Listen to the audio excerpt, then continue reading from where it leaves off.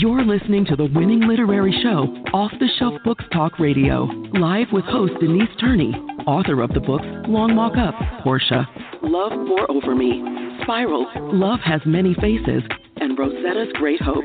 Turn up your dial and get ready for a blast of feature author interviews, 411 on book festivals, writing conferences, and so much more. Ready? Let's go. Good morning, good Saturday morning out there, September the 19th. You guys, we're more than halfway through this month. Oh, my goodness, we got about a week and a half to go. I hope you are still on track despite all the things going on in this world. And I just pause for a moment to honor a Supreme Court Justice Ruth Ginsburg and the work that she did for women and so many others. Just really, really pause to honor her life. And then I also want to share this quote with you before we introduce today's phenomenal guest. And the quote is by Henry Ford. And that's the whole secret of a successful life is to find out what is one's destiny to do and then do it. And she did that. And I hope that all of our listeners, that you are doing that. And our guest, actually, the theme, and I didn't connect it to the quote, kind of is on in that same spirit. Again, the whole secret of a successful life is to find out what is one's destiny to do and then to do it. And that's often the thing that you love the most as well. So, again, I want to welcome you to our Saturday, September the 19th, 2020 show. Thank you for joining us. For our loyal listeners, 16 years been on the air, and you've been with us from day one. Thank you, thank you, thank you. This is your first time tuning in to Off the Shelf. I just want to let you know that you are listening to the winning book radio show, Off the Shelf. But before I introduce our guest, I have to ask you guys, I keep asking you, how good of a mystery sleuth are you? Are you one of those people, Columbo, they tell you who did it, then you got to figure out why they did what they did. There's some other, Monk is another, it doesn't come on, the reruns come on. But those are those mystery shows or mystery book or a movie, it's a mystery, and you're trying to figure out who did it. How often do you get it right? Can you figure it out before it's revealed on a TV show, the movie, or in the book? If you love a good mystery, there's some tight cliff turning twists in this book. I encourage you to get a copy of Love Pour Over Me. But even more, when you get a copy of Love Pour Over Me, you will also get a book that explores a complicated father-son relationship. There is a beautiful, beautiful relationship between Raymond and Brenda, but the complication he has with his father affects their relationship. And there's these 5 friends, Raymond and 4 of his friends. They meet at college. They come from all different parts of the world, but this friendship lasts.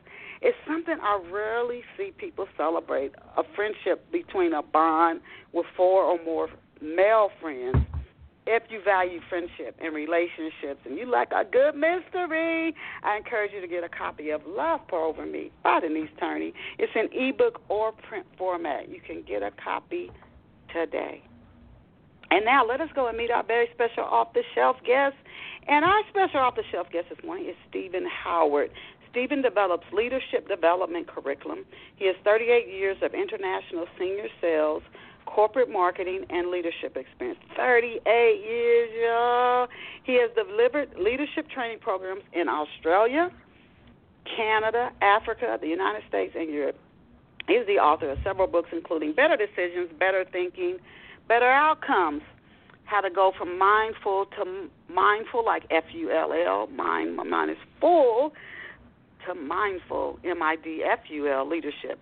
8 keys to becoming a great leader with leadership lessons and tips from Gibbs, Yoda, and Capt'n Jack Sparrow. That's an interesting title. Corporate image management, a marketing discipline, powerful marketing minutes, 50 ways to develop market leadership, and the best of the Monday morning marketing memo. Please visit Stephen online at, and I'll spell it, it's like calentleadership.com, CALENTEADERSHIP.com, CALIENTELEADERSHIP.com.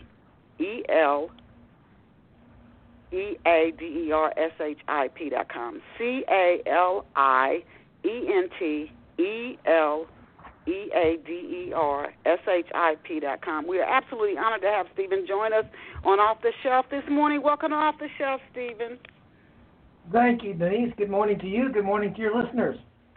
Good to have you, and especially at leadership is something that is always valuable, and you can have bad leaders that can just ruin so many things and take us so far back, and good leaders just keep helping us to advance, and they also bring out the best in us. But before we get to talking about leadership in your books, these are the first few questions I ask every guest so that our listeners can get a little backstory on our guest before we go into the questions.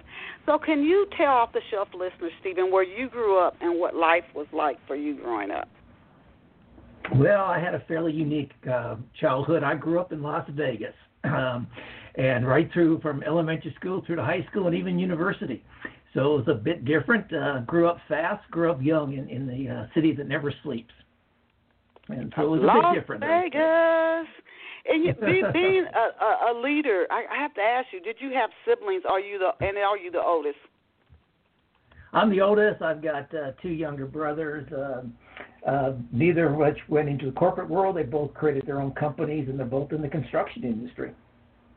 I'm curious if that was some of the, they say that oldest child has strong leadership skills because their parents often encourage them to set a good example for your younger brother and sister and help your brother and your sister. And so it's kind of, even when you're real young, it gets started out then. So your brothers, often we're told, go tell your brothers do this. Go tell them to be. We're sort of the messenger for our parents sometimes. Yes. So your brothers went into business, and good for them. But as a kid, what did you want to be when you grew up? What did you dream of being? Oh, I'm so embarrassed to admit this today, Denise. I literally, and I told people in my teenage years, I was going to become a United States senator. I love politics.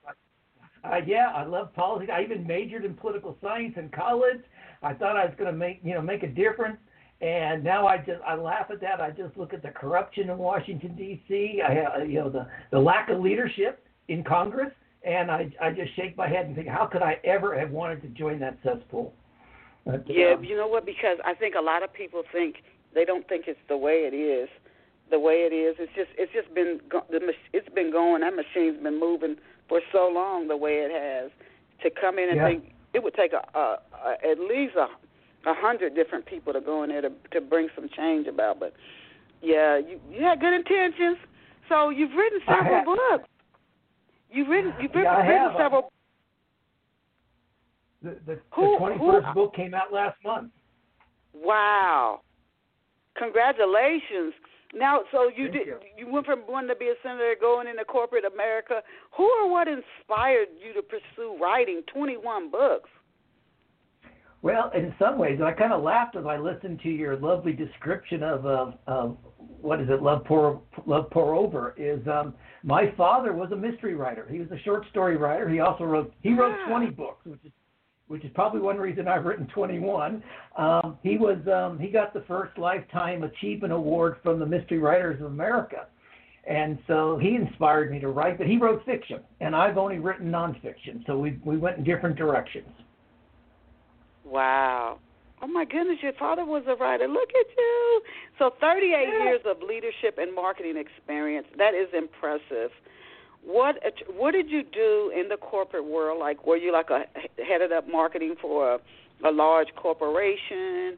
If you could just give us a little backstory on that. And what attracted you to specifically leadership and marketing? Well, I was recruited by Texas Instruments out of college, and after 3 years in Dallas, they sent me to Singapore to start up the marketing operations for TI all across Asia Pacific. And then 3 years later, I joined Time Magazine. I was the regional director. I ran Time Magazine sales operations from Brunei in the east to Pakistan in the west. I spent 1 year doing strategic marketing for Air Lanka, which was at that time the name of the national airline of Sri Lanka.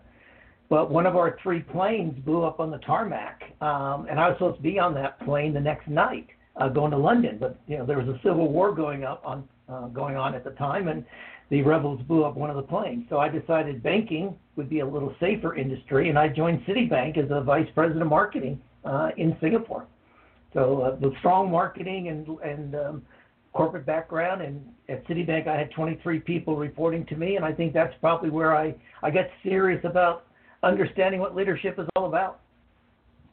Wow, that's impressive. What a bio. Oh my goodness. So you've definitely from banking to time to the Texas Instruments, you've definitely seen technology to journalism or media to banking. You've seen your share of people leading or in leadership positions, I should say. Can you share a few traits of effective leaders? And before you do, I pause because I think a lot of times we think a leader, especially decades ago, was more like a military general where you just got people to do things. A leader, says right. we're going to increase our sales by 10%, and each person needs to get this many new sales, or we're going to build something a certain way, and you just get people to do it. If you have to bark at them, you bark at them. If you threaten them, you threaten them, but you just get them to do it. So that's what a lot of times we see a leader. They get people to do things. But what are the real true, if you can share a few real true traits of effective leaders? Okay, thank you. And what you're describing there is what we call the old control and command type leadership, and it doesn't work in today's world. It still works in the military. It probably works in the police force and a few other kind of industries like that. But really today, first of all, I believe, Denise, great leadership is an art. It's the art of achieving progress through the involvement and actions of others. So you've got to get people involved. And that's why great leaders are good at leading people and leading for results. Where good leaders are usually good in one of those two. Good leaders are good at leading for results, or good leaders are very, very humanistic, very good at leading people, but they don't achieve the results. And so the differentiation is that a great leader does both. Gets results, and you're making an impact, a positive impact on the people in your lives. Do you have to have strong communication skills to be a good leader? So let's say somebody they're very good at what they do. They're specialists in their area, whether it's technology, whether it's medicine, whether it's education, etc. But they really don't. They don't see themselves as a good communicator. They're more. They don't talk a lot, or they feel uncomfortable speaking at meetings, and etc. Could that person still be an effective leader? Probably not. In honesty, I think communication is the number one skill. In fact, in some ways, communication is the only skill of a leader. Everything else is a methodology. But a great leader has to motivate people, and it's not just in meetings. It could be one-on-one with people. And a lot of great leadership is done, talking with one individual or maybe two or three people in a small team. So I'm not talking about corporate leaders. I'm talking about a great leader can be a team leader. It could be a leader of a small department or small division in an organization. So one of the things I teach leaders is that, we all have two ears and one mouth, and a great leader uses them in that proportion. A great leader listens twice as much as they talk. You don't learn a lot when you're talking. You learn when you listen to other people. You have to. Questioning is a great leadership skill. Asking the right questions, asking great follow-up questions, being open so that people will share with you. One of my favorite quotes is that a leader who does not listen will soon have people who do not participate. So you've got to be a great listener to be a great leader. You've got to ask great questions. And you have to be able to give actionable feedback to people, relevant and actionable feedback that they will put into action. So I think communication is at the heart of leadership. You know why? Because I've seen in corporations I've worked, and I'm sure our listeners have as well. You see somebody get promoted into a position because of their expertise, and they may or may not have good people management skills. That before we go into the Monday morning marketing memo, do you think they prepare and train new leaders adequately? I again think some companies put you in that position because somebody's an expert at doing something. Do you think that? No, not at leaders all. Not at all. Companies throw them into the deep end of the pool.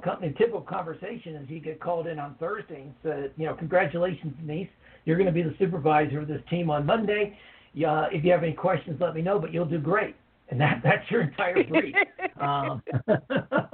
And they don't train people. And that's one of the reasons. Research shows that 60 to 70% of all new supervisors, first-time supervisors, first-time managers, first-time leaders, they fail to make that transition from what you describe, what we call individual contributor, someone who's a subject matter expert, very good in their field, and now has to lead people. 60 to 70% of them fail to make that transition because they're not well trained. And that's one of the things I do, and I'm about to offer an online training program to people so they can get this. They can get this themselves. Because the other big problem, particularly in corporate America, in corporate America, so many people work for small and medium-sized enterprises who can't afford training, or they don't have enough people to put a classroom training session together. Unlike the big multinationals, the big Fortune 500. And so people in these organizations get promoted into leadership and get no training at all. And so what I've done is put together an 8-part online training program that launches sometime in the next few weeks. It'll be launched by early October, and people will be able to take it self-paced and learn the essential leadership skills that they need to be a great leader, to be a great supervisor, a great manager. And how long is that course you said again? It's online. Is that a one-on-one virtual training with you? Is that a group training? Is that a do it at your own pace type of training? It's 8 video modules. Each will be 60 to 75 minutes with a workbook, with assignments. And the interaction part is people can send me their assignments. And for instance, one assignment is to give feedback to somebody. So you plan your feedback discussion. You send it to me, and within 72 hours, I will reply to it individually myself. I'll look at each and every one of them. I'll bring my 38 years of experience to them. And then everyone will participate in a group monthly coaching call, and for 2 years. So you can complete, let's say you complete the program in 8 weeks, you're still going to get 2 years full worth of monthly coaching calls. And I'm going to limit those groups to around 30 people. So once I have 30 participants, or say 35, I'll start another group because I want the interaction. I want people to get value out of this program. Now, that sounds like something good. 2 more years to keep learning with real-time experiences and bringing them to the whole group, and everybody can share tips and best practices and insights. That's a good win right there. Now, before we talk about your latest book, can you tell us about the best of the Monday morning marketing memo? I've never heard that term before. Can you just give us a little insight on that? Well, I was at the forefront of the Internet when I lived in Singapore, and I created one of the first online electronic newsletters in the world, and it was called the Monday Morning Marketing Memo. And every Monday, again, I was a marketing consultant at the time before I got into leadership. Every Monday, I would write something about marketing, about customer retention, about branding, customer service, whatever, and I'd send it out, and that list grew over 3,000 people subscribing to it. I mean, we're talking now in the late 1980s, I guess, early 1990s. It's almost 30 years ago. And so what I did is I took these, I wrote like 270 of them before I stopped doing it when I switched over to leadership. I took the top, I think, 55 of them, and I published a book called The Best of the Monday Morning Marketing Memo. And so that's an opportunity for people to, it has topics on customer service, customer retention, marketing, branding, pricing, all your basic marketing subjects. Oh, okay. Marketing, and in what ways with the Internet? You came in late 80s, early 90s. I think I started getting on the Internet in the late 90s. It's changed, exponentially since then. In what ways do you see marketing changing with the rapid pace of change today due to technology? How do you see marketing changing over the next 6 months? And before you answer, for our listeners, I can remember a time when a press release got a lot of traction. It doesn't get what it used to get. How do you see marketing changing over the next 6 months?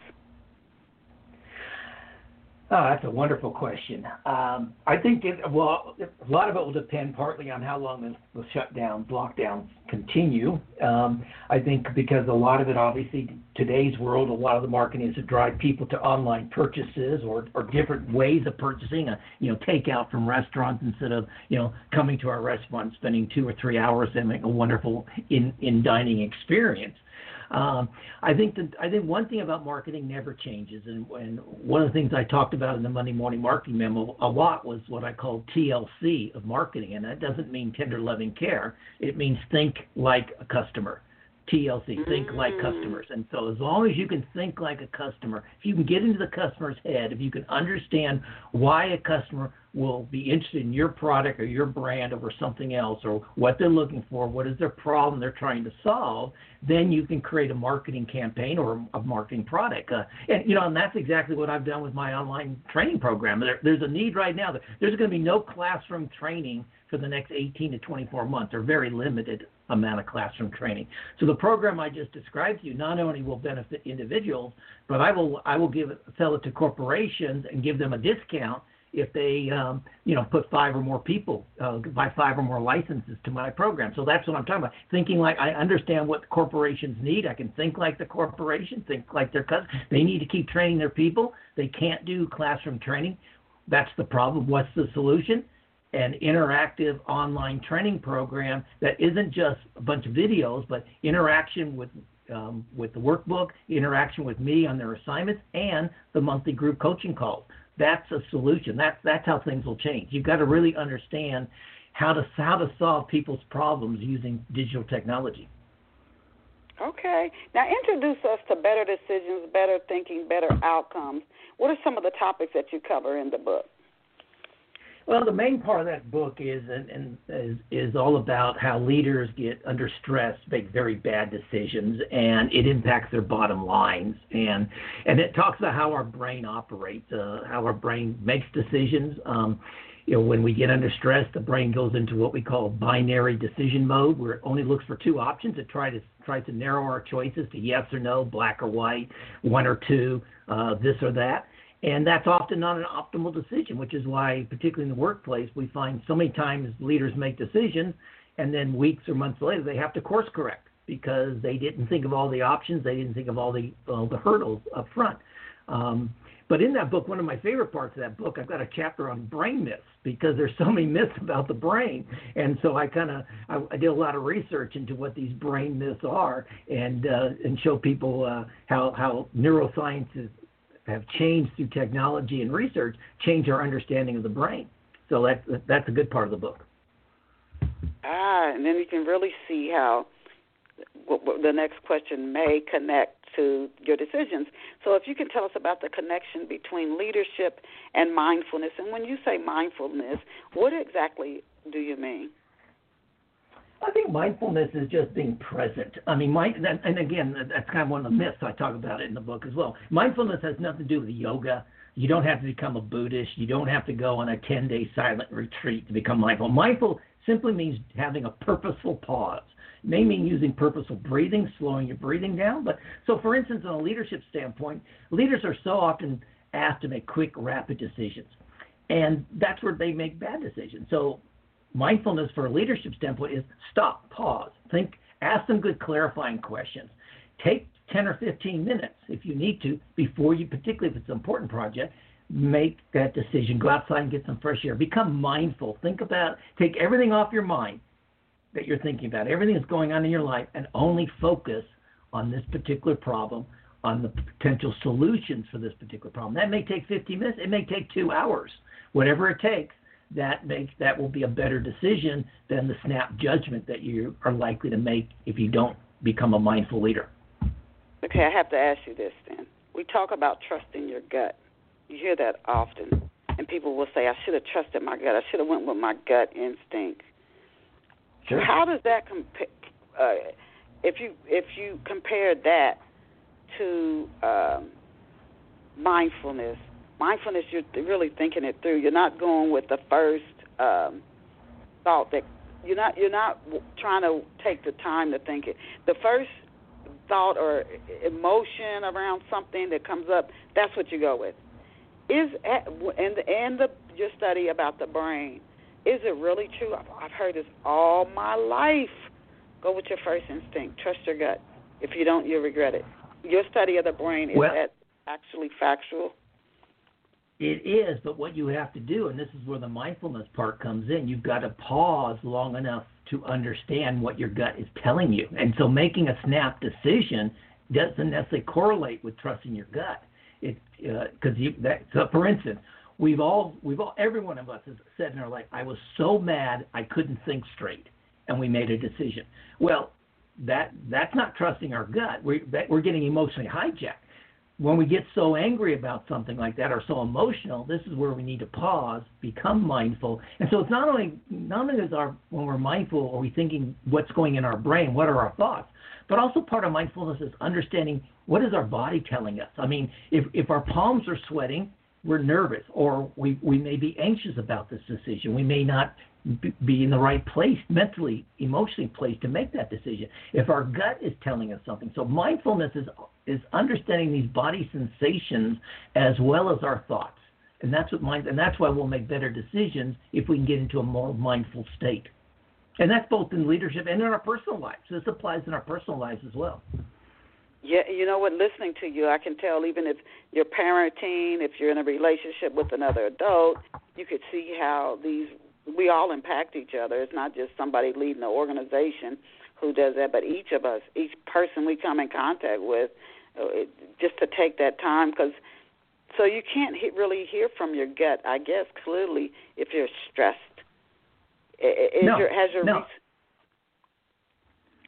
No, you can't. And sorry to interrupt you, Denise. Sorry, but the other thing here is also the way you react. For instance, I've got a very good friend. She has a teenage son. Well, we have to understand that the teenage brain is not fully developed. And it doesn't fully develop until we're about 22 or 23. This is why teenagers make very bad decisions, or they make emotional decisions instead of rational decisions. And she was upset with her son recently about her son waiting till late at night to do homework. He'd spent, the early part of the evening, chatting with friends, doing whatever teenage boys do. And she was upset about that. And I talked to her the next day about it. And I said, well, what is it? You have to understand, remember, his brain isn't fully formed. You have to be more calm with that. You have to kind of explain to him the rational reason why he will do his homework better earlier in the night when his brain is more fresh, rather than just argue and yelling at him because he's waited till 11 o'clock to start doing schoolwork. So that's a purposeful pause. You have to understand yourself, but you have to pause sometimes and think about what is the other person going through. What is their mental state? What is their emotional state? Or in this case, what is their brain state as a teenager? Understand that so you can help them make better decisions. And that's, you know what, and it's I'm listening to you. You said leadership is an art at the start of the show. I would agree, and it's something, I think we all can be leaders, but it does take a conscious decision, an intent, a lot of clear intention to do that, because it sounds like work. And a lot of times you think of a leader, you think somebody's getting all these perks, and they've got, if they're a CEO of a major corporation, they might have their own personal driver. They can get on the helicopter, the private plane. But there is so much that comes with being a leader. Now, how do both sides of the brain affect decision making?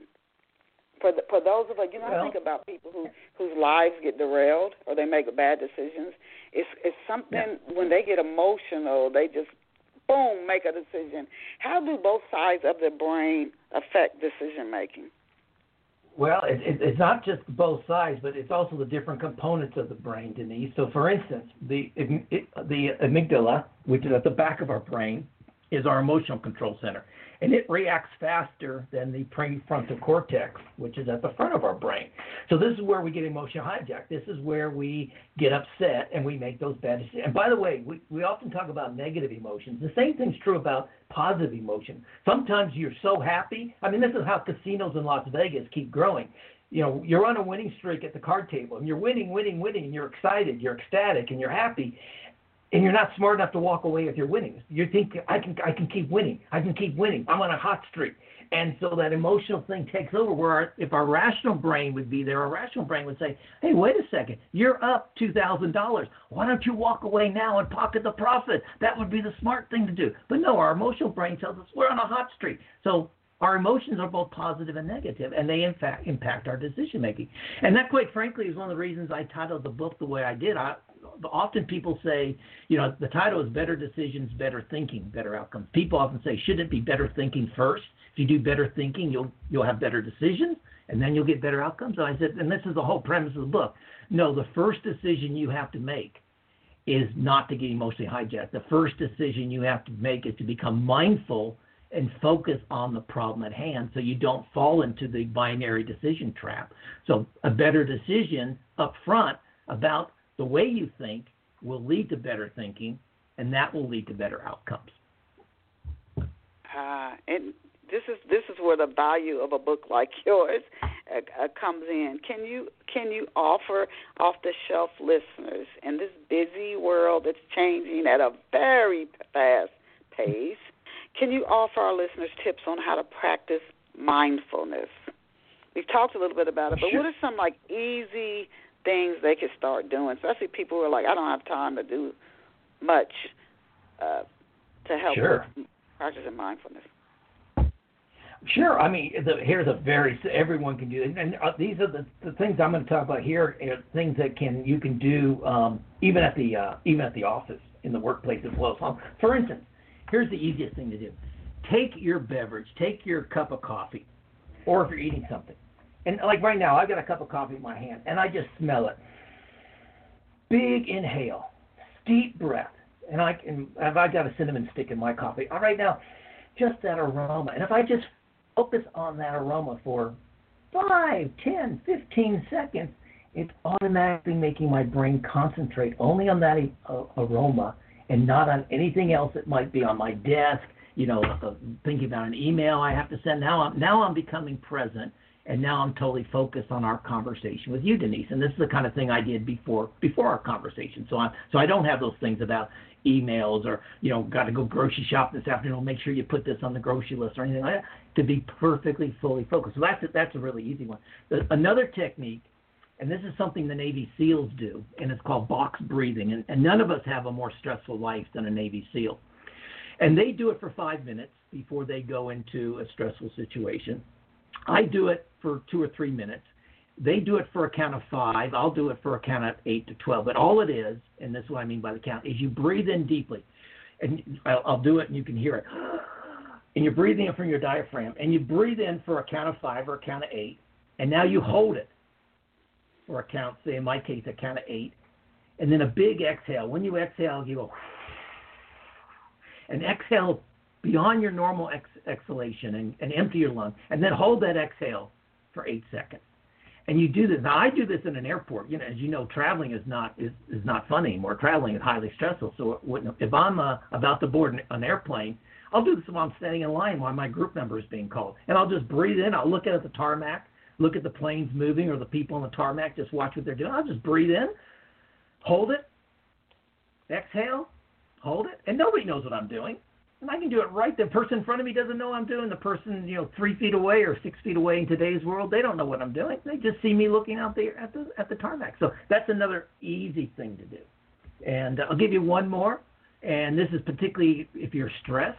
And if you're listeners, I would encourage you to do this with me right now. Is just take your fists and clench them as tight as you can for 5 seconds. And then I want you to throw them straight out at your computer or your radio, your iPad, whatever you want. Just throw them straight out. So you've got 5 or 10 fingers up, like 2 high fives. And then do it again. Okay. Clench them, and do it again. And you do this for about a minute. Clench for 5 seconds, throw it out for 5 seconds. So you're going to do about 6 total cycles if you want. And people say, I can't do that at work. And I say, yes, you can. Do it under the conference table if you're in a meeting. Do it in your desk if you're on a call. Just clench your fists, and this time throw them down towards the floor. Maybe not as dramatic as if you're throwing them out like right now, but just clench them. And you can feel the tension in your arms, the tension in your shoulders, sometimes the tension in your back, relaxing, releasing. These tensions, this is again what your body's talking to you. Tension in your body is your body telling you you're under stress. And unless it's a muscle pull, obviously. But, you got these little knots in your shoulder or kinks in your neck or what. It's telling you you're stressed and that you need to take a mindful pause and go outside, get some sunlight, get some fresh air. 5 or 10 minutes will be a remarkable way to reduce your stress and put you in a more mindful mood, more mindful mode of operating. Well, thank you for sharing those tips. That one you could even do at work. You know what? I was so upset once at work. I said, I have to get out. I got up and went for a walk. Yep. And when I came back, I felt so much better just getting outside, walking in nature, and I calmed myself down. But emotion can hijack us. Oh, my God, I can just think of how many people are in bad situations because their emotions went through the roof and they made a decision, and now they years of regret for a quick emotional decision that they make. Yeah. We're consuming so many, talking about leadership, decision-making, mindfulness.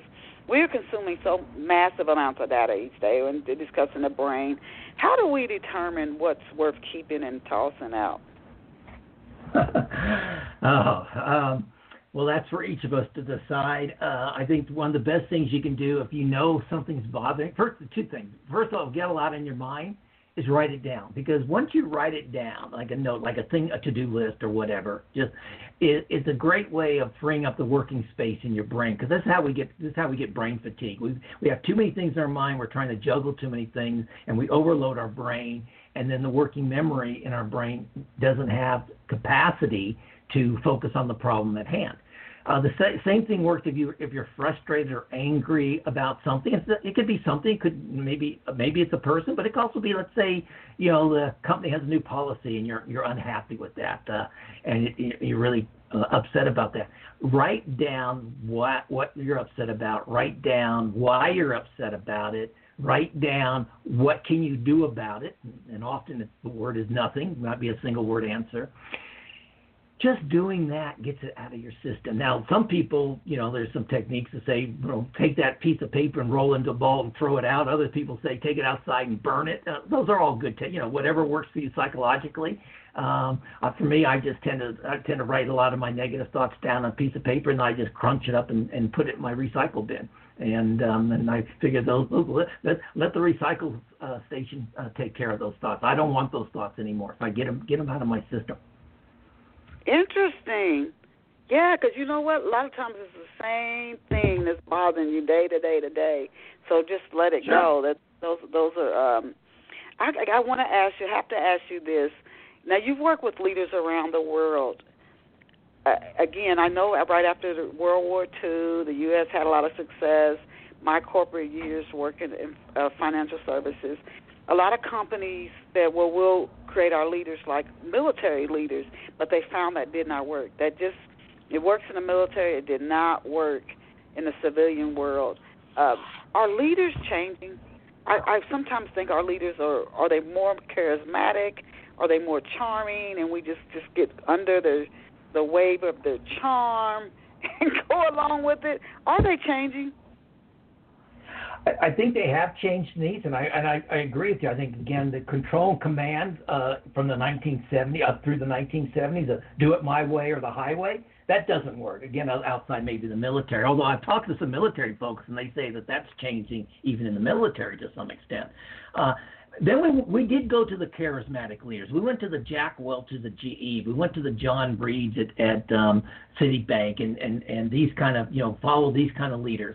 And that was good. It was highly emotional and motivational. But again, those were kind of the leaders who were very good at leading people, but they weren't really good at getting results. So they created really happy environments, but they didn't get the result. I think now really great leaders are the ones who are empathetic, and particularly in today's coronavirus world. You've got to be empathetic with your people. And the people I coach right now on a one-to-one basis, I tell them, when you call your team members on, you check on them every day or every other day, your first question out of your mouth right now in today's world, September 2020, should always be, how is your family? How are your kids doing with distance learning? How is your spouse doing? Are both in just, and if by now you'll know enough whether both spouses are working from home or whatever. How are you both coping with working from home? The second series of questions, how are you doing? What are you doing to cope? What are you doing to maintain your emotional balance? What are you doing to maintain your physical energy? And then let's talk about business. Let's talk about work. And yes, that takes more. And the old, the American style of let's jump to the meeting, let's jump right to here's our agenda, blah, blah, blah. No, we need right now in today's world, a great leader will be empathetic with their people. They'll stop to understand what are their people struggling with. And I brought this talk. I had a coach, one of the people I was coaching. I did this with him, and I said, how are you coping? He said, well, right now it's a bit of a struggle this morning. My kids are on distance learning, and my wife has a conference call. All three of us are on the internet right now. And I said, hey, does this happen every week? Our calls are Thursday at 10 a.m. Does this happen every week? He said, yeah. I said, how about we move our session to 2 o'clock on Thursdays? He says, well, I didn't want to inconvenience you. I said, well, I appreciate that. But listen, what's best for you? You're my customer. So, and he said, look, 3 o'clock would be better. My kids aren't doing distance learning anymore, so they're off the internet. My wife usually finishes all of her work in the morning because she's going to be focusing on other stuff that she's working on.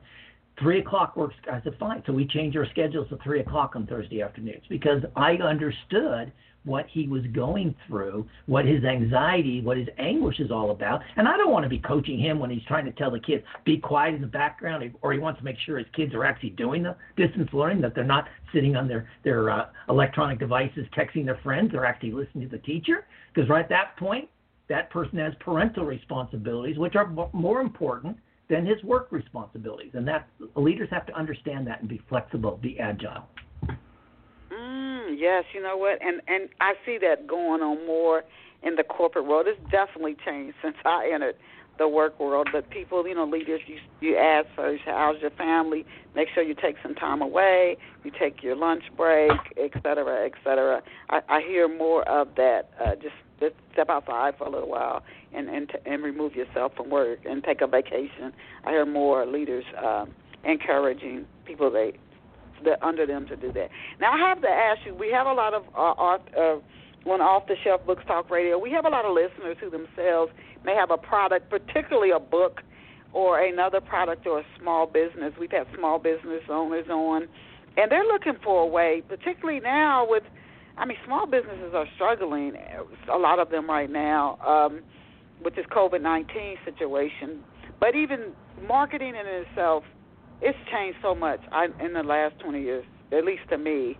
Can you offer any ways to develop for somebody who has a team over them market leadership? How do you if you and I'm thinking now more on sales. How do you lead people in that area? Again, start with being empathetic, understanding what they're going through. Look, it's a tougher time to make sales. It's harder to build relationships with potential customers remotely than if you call on them or bring them a cup of coffee, meet them in their office. As we were doing 12 months ago. So just to understand again what the challenges are that they're facing. Secondly, is keep them positive. One of the things I think great leaders do, one of the things I encourage and what I teach in my programs is to recognize effort and reward results. Too often we wait till the results come in to even recognize somebody, what they've done and what their accomplishments are. So just recognize, the efforts that they're making to keep them motivated, to help them keep them positive, recognize the effort, and then when those results come in, reward those efforts. And then I think the third thing, Denise, and it goes back to what I mentioned earlier, I think successful marketing and successful selling hasn't changed. To me, the number one thing to be successful in marketing and successful in sales is that TLC, is to be able to think like customers, to think like what are the customer problems, what are their needs, what are their objections, what are their hurdles, and to work with them. Kind of what we used to call consultative selling, is to work with the prospects and to work with them to understand how our solutions will benefit them, and always keep going back to those selling benefits. One of the things I've noticed, people selling to me these days, I get so many sales solicitations, and they're all based on features. or all based on we do this. How many people? I must get 10 emails a week from people want to help me build my next website or something.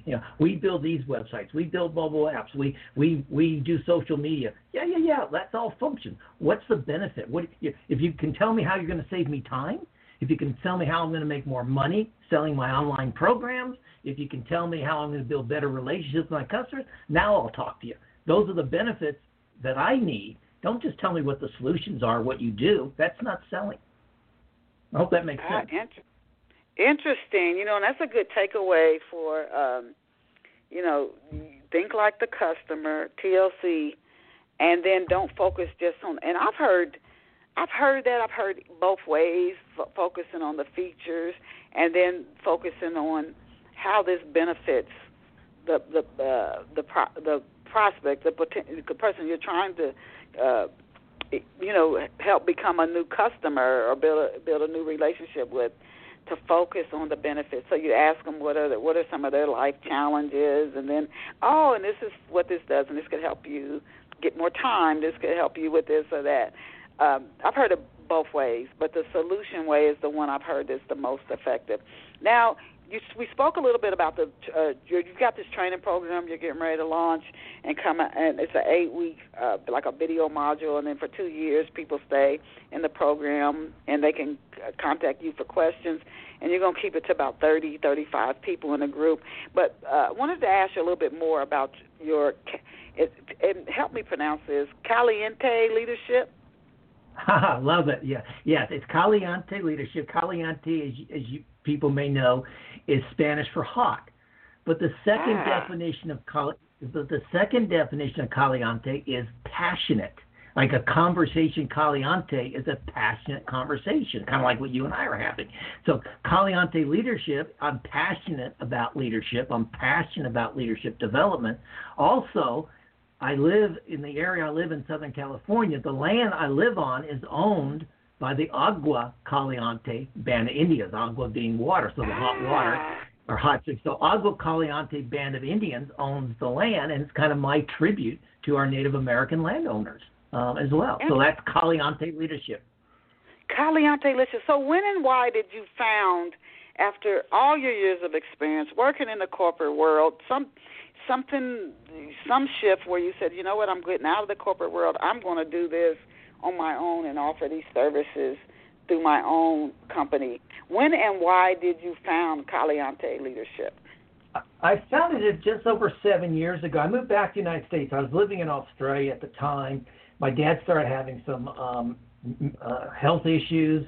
I came back for what I thought would be 6 weeks. It turned into 6 months. Then I realized he had more problems than I would realize, and so I stayed on. So I physically moved myself back to the United States. And that's when I transitioned, when I was doing marketing in Australia and Asia, marketing consultancy. But, I didn't have a business network here in the United States to build up to do marketing consultancy, and I really didn't know the U.S. market that well. I mean, at that point, I'd lived overseas for 33 consecutive years, and I knew the Asian markets, I knew the Australian market, I knew the international markets, but I really didn't know the U.S. market. And so I decided, my experience was in leadership training and leadership development. So and that's when I created Caliente. When I realized that Caliente meant passionate, I just locked into that. Because the other thing, we talked about earlier about marketing and sales, I think the fourth component is having a strong brand. And if you have a strong brand with a story behind that brand, it's something people can relate to. It's something people find memorable. And so, I want people to realize that, when they associate my name, I want them to associate that this person he's a passionate guy. He's passionate about his books. He's passionate about leadership development. He's passionate about helping leadership well-being. And as a side note, Denise, I also created a company called Caliente Press, where I help people publish their books. And so Caliente, but I only work with passionate authors. So it's the same thing. If you're passionate, only nonfiction authors as well. So if you're passionate about professional development, if you're passionate about self-development or personal development, then I will help you get your book to market through editing, through pre-publication, through setting up your Amazon accounts, your ISBNs, all that kind of stuff that you and I know as authors of how to get your book into marketplace. So I only work with passionate people. And that's why I created Caliente Leadership. It's just about 7 years ago. Interesting. Yeah. Now, you told us about this new eight video training module, but what other services does Caliente Leadership offer? Well, we up until February this year, we offered a lot of classroom training services. But I've done virtual learning for probably the last at least 7 years. I've got a great experience doing virtual. I do a lot of virtual training programs as well. So they could be over one module every of the week for 10 weeks or something like that. These are more for corporations. So I've got a series of virtual training modules or virtual training programs that I do for corporations right now. And I also do one-on-one coaching. So I, hour-long coaching sessions with people to develop their leadership skills, or for me just to be a sounding board for them. And for those people who buy the online video program, they will get a 25% discount on my coaching services. So after they've gone through the 8 programs, and it's not 8 weeks. I mean, they can, if they watch 2 videos a week, they could do it over 4 weeks. They could learn the skills in a month effectively. And then they still get the group coaching, but if they want the one-on-one personalized coaching opportunities, they'll get a 25% discount on the first 10 sessions as well. So those are my core products. I also have a leadership well-being assessment survey that I'm licensed to use, and so people do that, and then I give them there's a 90-minute debrief, and it talks about where you are at this point in your life in terms of 6 aspects of well-being, both professionally and personally. And then well-being is a very dynamic thing. It depends what happened in our life. Our well-being can increase or it can go down, but a lot of our well-being is based on habits. So I'll talk to people about building better habits so that they have overall well-being. And by well-being, I'm not talking about the absence of illness or the absence of health. To me, well-being is all about thriving and flourishing across as many aspects of your life as you can have. And so we talk about how do you leverage your strengths? Where are you doing really well? Where are you thriving? Where are you flourishing? And then where do you have some gap areas? How can you leverage your strengths? And how can you make some different changes to thrive and flourish in that particular area of your life? So those are the range of services I provide. And that one-on-one coaching, that could be an existing leader or somebody who, I know I've worked with corporations where they offer executive coaching for somebody who's maybe been in a leadership role for a while, but their employees might be complaining about their style or something's just not working. So that's a good service for any leader. Those executive coachings are expensive, but that one-on-one training that you offer with your 38 years of experience could be proved beneficial and valuable. Now, what type of feedback have you been getting, Stephen? What have readers been saying about better decisions, better thinking, better decisions, better outcomes? What have readers been saying about the book? Well, fortunately, a lot of praise. The book's won a couple of national awards as well. It got an award from the Nonfiction Authors Association, and also got an award from the Independent Business Press Association. But individually, readers just saying, that they love the different being educated on the different brain myths. They love the mindfulness techniques that you asked about earlier. I shared 3 with your listeners. I think there's like 24 of them in the book on for work, and then about another 20 or so that you can use in your personal life. So they love these little tips, very practical, how to use this, how to implement this stuff. I explain, I think, 6 different breathing techniques. With your listeners, I shared box breathing, but there's others, such as one's called 4-7-8, one's called square breathing. They actually give you actual steps in the book of how to do these different breathing techniques. And people are amazed at that. Hey, breathing, why do we have to think about breathing? We all breathe, but most of us don't breathe properly. We breathe shallowly. We breathe through our mouth rather than through our nose. We don't exhale. We don't use our breathing to calm us down as well as we could. And so, the practicality of the book is what people love. It's not a book on theory. It's not a book about the brain. Although there's a chapter about how the brain works when you're making a decision. There's a chapter about how the brain and the body communicate during stress. the different chemicals that get secreted, but it's not a scientific book. Look, I'm a liberal arts major. My last science class was biology in high school. Okay, so it's a really straightforward book. You don't have to have a medical degree to read it. Okay. Now, sell ebooks. That's a good way to build brand, introduce people to your brand. Mm-hmm.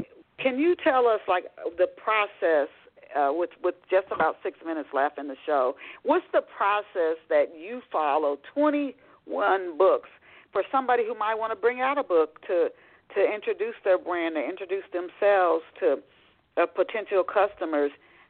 What is the process that you follow to actually create a nonfiction book, and about how long does it take you to create a new book?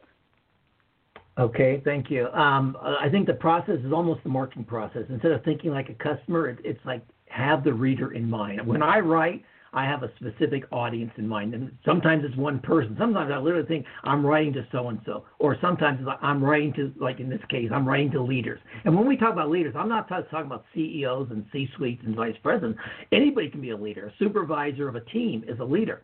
So all these books are aimed at everybody who has a leadership responsibility, not the title of executive or something. Even my leadership coaching, as you mentioned, is for people who are new leaders. So I think having that audience in mind when you write is critical. The next technique I say is think of your four key themes of your book. And then for each one of those four, think of 4 or 5 main points. And again, I'm talking nonfiction that you want to make. So if you have 4 key themes and 4 key points, each of those key points is a chapter, that's a 16-chapter book. And that's a pretty good way to start your outline. You might have 5, you might have 18, or maybe even 20 chapters. That's okay. And then as you write, you may combine chapters, you may add a chapter. But just to get yourself focused, think about a 4x4 matrix or 4x-something matrix. So 4 key messages that you want to deliver, and then 4 or 5 key points that support each of those messages. Now you've got the start of an outline. Okay. Thank you. You broke that down. You broke that out very well for our listeners. And with somebody with this much marketing experience for off-the-shelf listeners, before you go, can you share 3 to 4 steps that you take that you found to be effective at getting the word out about your books? Use your social media. You build up your network of social media, but be constant. I mean, successful marketing. Nobody runs one ad and sells a car. Nobody runs one ad and sells a TV set, or runs 5 ads or sends out 5 messages. So be consistent. Be consistent with your messages. Keep promoting your book. Speak out. Go on radio programs like yourselves. Find audiences that don't know you. If you're, in my case, a business professional writing to business people, I write articles on LinkedIn, usually 1 a month, and I publish those articles. And in those articles, I often reference the book, or there'll be a link to the book on Amazon. But you just have to just keep getting your message out, be consistent with your message, and people will find you, and you'll build up the audience that you need. But on the other hand, let's be honest, very few people become successful authors, I think, financially at least, in terms of writing nonfiction books. So one of the things when I work with an author, is first question is, what is the purpose of your book? Is it to build a brand so you get speaking engagement? Is it to build credibility so you can do training programs? Or are you trying to make a financial gain out? Are you trying to retire on it? The last one, in honesty, is very, very difficult. Unless you get lucky. You hit that tipping point, chicken soup for the soul type book, wonderful. But there's very few examples of that out in the world. And he was so smart with that, though. He had so many other writers who contributed to those books, and of course they're going to tell their family and friends, "Hey, I'm in the chicken soup." So he just built an army of people to help promote his brand by just including them in the book. And so that was like, whoa, genius. Now, can you tell us where off-the-shelf listeners can get a copy of your books? All my books are on Amazon and only on Amazon. They're the Goliath in the marketplace. They're in both print version and Kindle versions. So just go there, look under Stephen Howard, or look under Better Decisions, Better Thinking, Better Outcomes. Or the newest book, which is kind of a spin-off from that book, is this is one for everybody, not just leaders. It's called How Stress and Anxiety Impact Your Decision Making. So it takes a lot of the components from the book we've been talking about, but puts it in more personal terminology, makes it more of a personal use. So How Stress and Anxiety Impact Your Decision Making. And I kept that price really low. I think it's under $14 because I want people to read it. In this world we live in today with the pandemic, stress is increasing, anxiety is increasing. So this is my contribution to people to help them understand how to control that stress, how to control that anxiety. And that's why I kept the book under $15. Oh, well, thank you. Can you give us the title again? I definitely want to push that book. The title again, Great. Please. It's How Stress and Anxiety Impact Your Decision Making. So I took all the leadership stuff out. I took all the brain myth stuff out. And I just focus on the individual reader. It's only about 150 pages, I think, 160 pages, and straightforward, simple talk. But it will really help people, particularly in today's world, understand, because prolonged stress is really bad for our brain, and we're all going through prolonged stress. So I purposely want this message to get out to help people control that stress, because right now we're seeing increased alcohol abuse, increased binge eating, and increased domestic abuse the longer this lockdown continues. And that's because our brains can't handle the stress, and people can't regulate and control their emotions. So this book will help them do that. Again, a lot of simple techniques, straightforward techniques to use to get your stress under control your anxiety.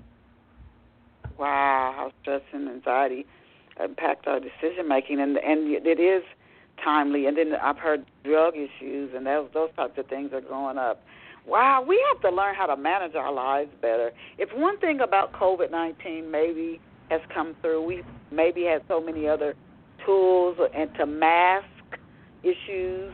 Because some of the problems I'm hearing about, I think we're already there. And we were just doing things to mask them.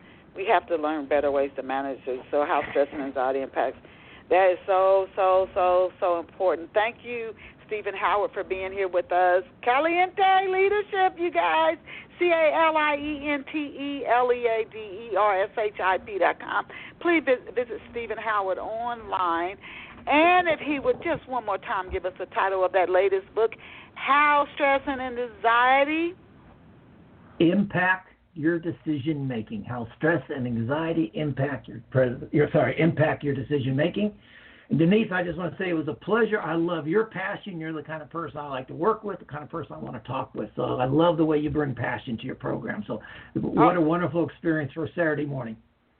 Thank you. And thank you for taking time out of your day to be here with us here on Off the Shelf. And to our Off the Shelf listeners, as I always tell you, you are incredible. You are fabulous. You are amazing. Go out and create a great day for yourself today. See you back here next Saturday, 11 a.m. Eastern Standard Time. Stephen, I'll shoot you an email when the show finishes streaming. Thank you again so much. Bye for now. Thank you.